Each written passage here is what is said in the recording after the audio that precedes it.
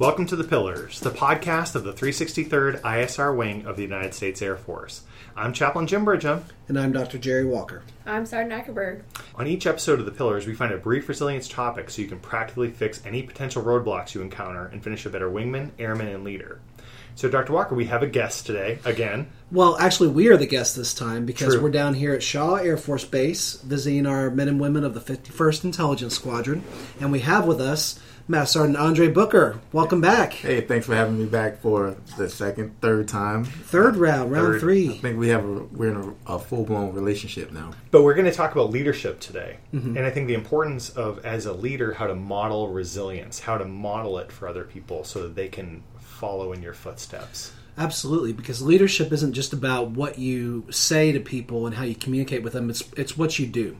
And people who look to you as a leader are watching your actions, and they want to emulate you if you're doing a good job as a leader. And so by demonstrating for them how we are resilient and what things we do to become and to stay resilient, we're actually teaching them indirectly those same skills. So I know I have an example from home, and I'd love to hear what you have to say, Sergeant Booker, on this, or Sergeant Ackerberg. But at home, I have one of my daughters who's 10. She really identifies anything I do wrong in life, pretty much, and we'll bring it up. And she's a wonderful person. But one of the things she did was, I said, look, hon, you're just on your iPad too much. You're spending too much time in electronics. And she looks at me and goes, well, I'm on it just as much as you are on your phone. Ooh, hit home. And I realized that I had been modeling for her too much time on electronics. And I had to ratchet back for me, because I'd tell her, like, hey, look, screen time for you is limited to the pediatrician prescribed time, which is 2 to 3 hours a day. Really, I might have been on not 2 to 3 hours consistently, but when she saw me, it was on. And it's checking my government email or checking my personal email, realizing, like, hey, I need to tone that down in front of her. So what are some examples of things you guys model in your life? Just by being a positive person. You know, nobody wants to come be around anybody that's a Debbie Downer or somebody that's always negative or, you know, just against the grain on everything. So, you know, if there's a assignment that the commander or your section chief has given out, you know, maintain that positivity, even if you don't understand, you know, the purpose of you doing that particular assignment or task. You know, there's going to be an end result, and so if you stay positive, it's kind of like going to wear off on most of the folks in your duty section. So me, as the first sergeant, I walk around, I have terrible days.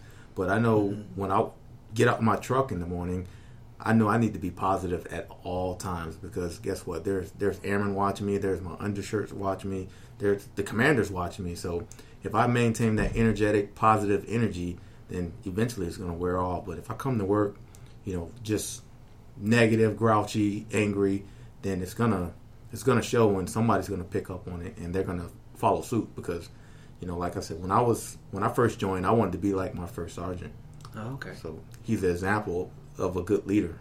Well, and the key thing, especially as a SHIRT or any kind of helping professional or commanders or NCOs, what we forget is that you might have a bad interaction in a room, and then you walk out and see other airmen that don't know you've had that impact. Mm-hmm. And so they just see you as the negative or positive person. So we have to realize we are on stage to a certain degree. But if you adopt that mentality and you're positive, that spreads like wildfire. Mm-hmm. And it's just an important thing to note that people can't see your whole day. They can only see that and that experience with you at that very moment.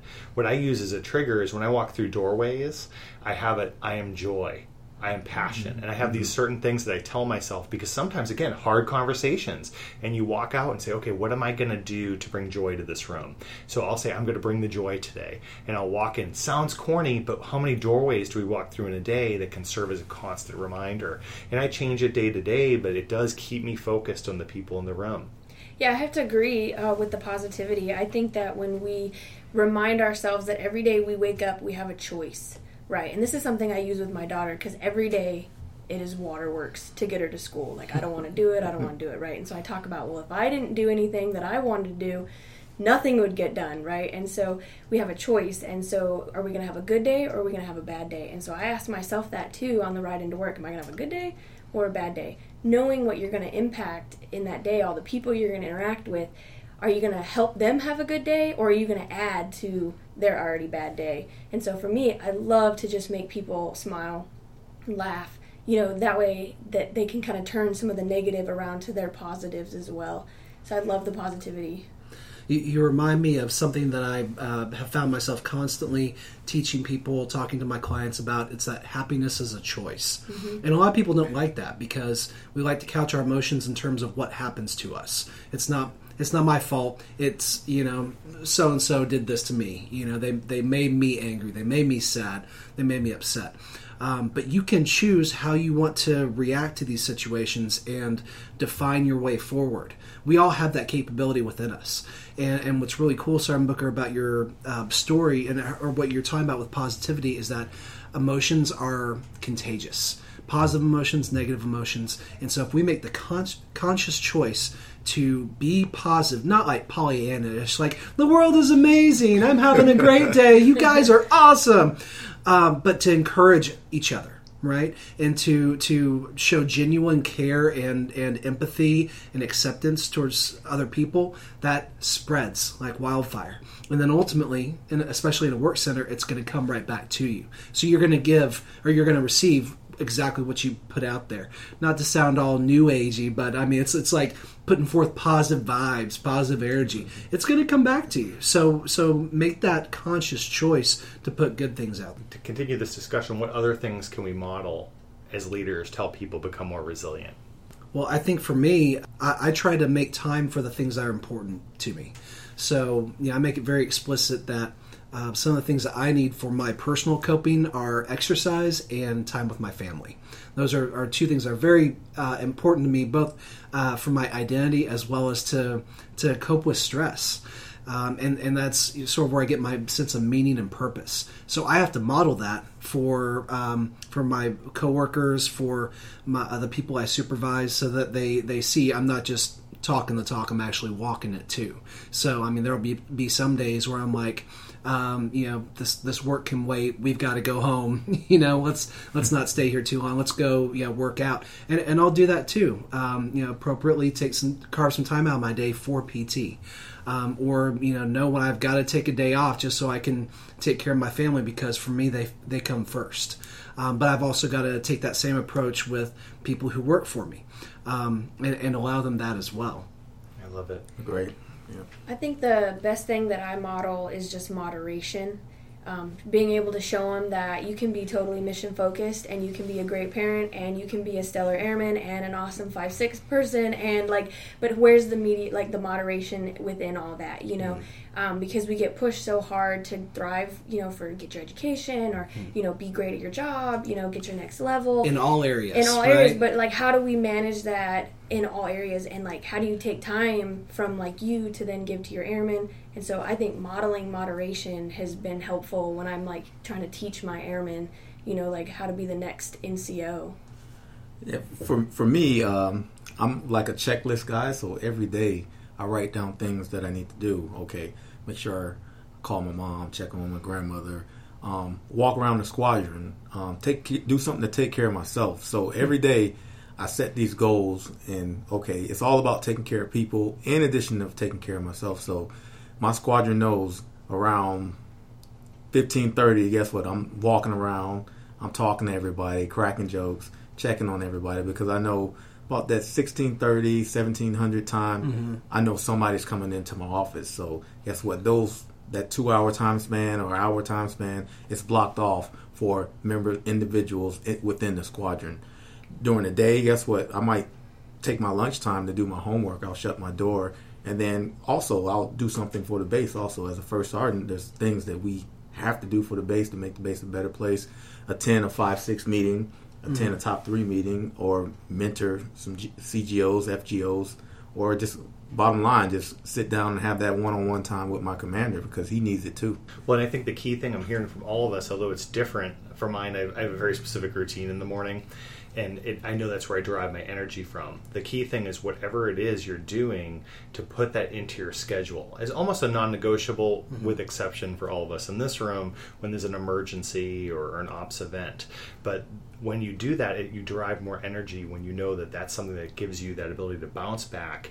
And the thing we have to know is we can't go long periods of time. So let's say fitness happens, and we go a long period of time between working out. and we don't do the normal preparing for our PT test 3 days before it happens, but we just go a long period. Well, there starts to be detrimental effects. Initially, there might be none, but over time, the distance starts to impact us. So we may not, in our daily resilience events, like maybe it's homework or whatnot, the more we do these things that help us be resilient, the more effective we are. And you may not notice it until it's absent for a long period. So I think a key point is to realize for you, the listener, what makes you resilient, what helps you bounce back, and how can you include that regularly in your day. I like what you're talking about, because it implies that we have to be intentional about scheduling it in. And Sergeant Booker, you said you have a checklist. I mean, you're explicitly writing down exactly what you want to do, and that's part of your routine. It becomes something that you can't push to the side, unless, like we're talking about, there's a crisis incident. But it's something that you have to do. And time is a finite resource. But we have opportunities to use that time in so many different ways that if we try to be 100% at everything, we're going to fail, because we don't have the temporal resource to actually make that happen. So we have to allocate time to those things which are important. And if we can even just build in 15 minutes worth a day of something that helps to build and maintain our resilience, once we actually need that reservoir, it'll be full. But if we don't make it a habit every single day, then at the time when we do need those skills, we're going to find ourselves in a tough situation. And from what I understand, it takes about 3 weeks to 4 weeks to create a habit. Is that about right? Yeah, 3 to 4 weeks. I like 28 days, because people can build and break habits in about that same span of time. Okay, any other points for leadership and resilience? Be that person that you want to follow and emulate. Like I know the leaders that I want to be like. And they're great speakers, they're great motivators, they're great comedians. So guess what? I follow suit from them. I follow the good traits from them. Now, everybody has bad traits, but I follow the good traits, and I say that's the type of leader I want to be. That's the type of citizen I want to be. Just not an Air Force member. That's just the person that I would like to follow and copycat. Pretty much it's just being a copycat. That's awesome. Outstanding. Well, we want to thank you for listening to The Pillars, the podcast of the 363rd ISR Wing of the United States Air Force. I'm Chaplain Jim Bridgham. And I'm Dr. Jerry Walker. I'm Sergeant Ackerberg. And I'm Master Sergeant Booker. Until next time, if you need us, please reach out to us in the global address list. And finally, we just want to thank you for what you do for our nation every day. We know you have a hard job, and we appreciate what you do. We want you to have a great Air Force Day.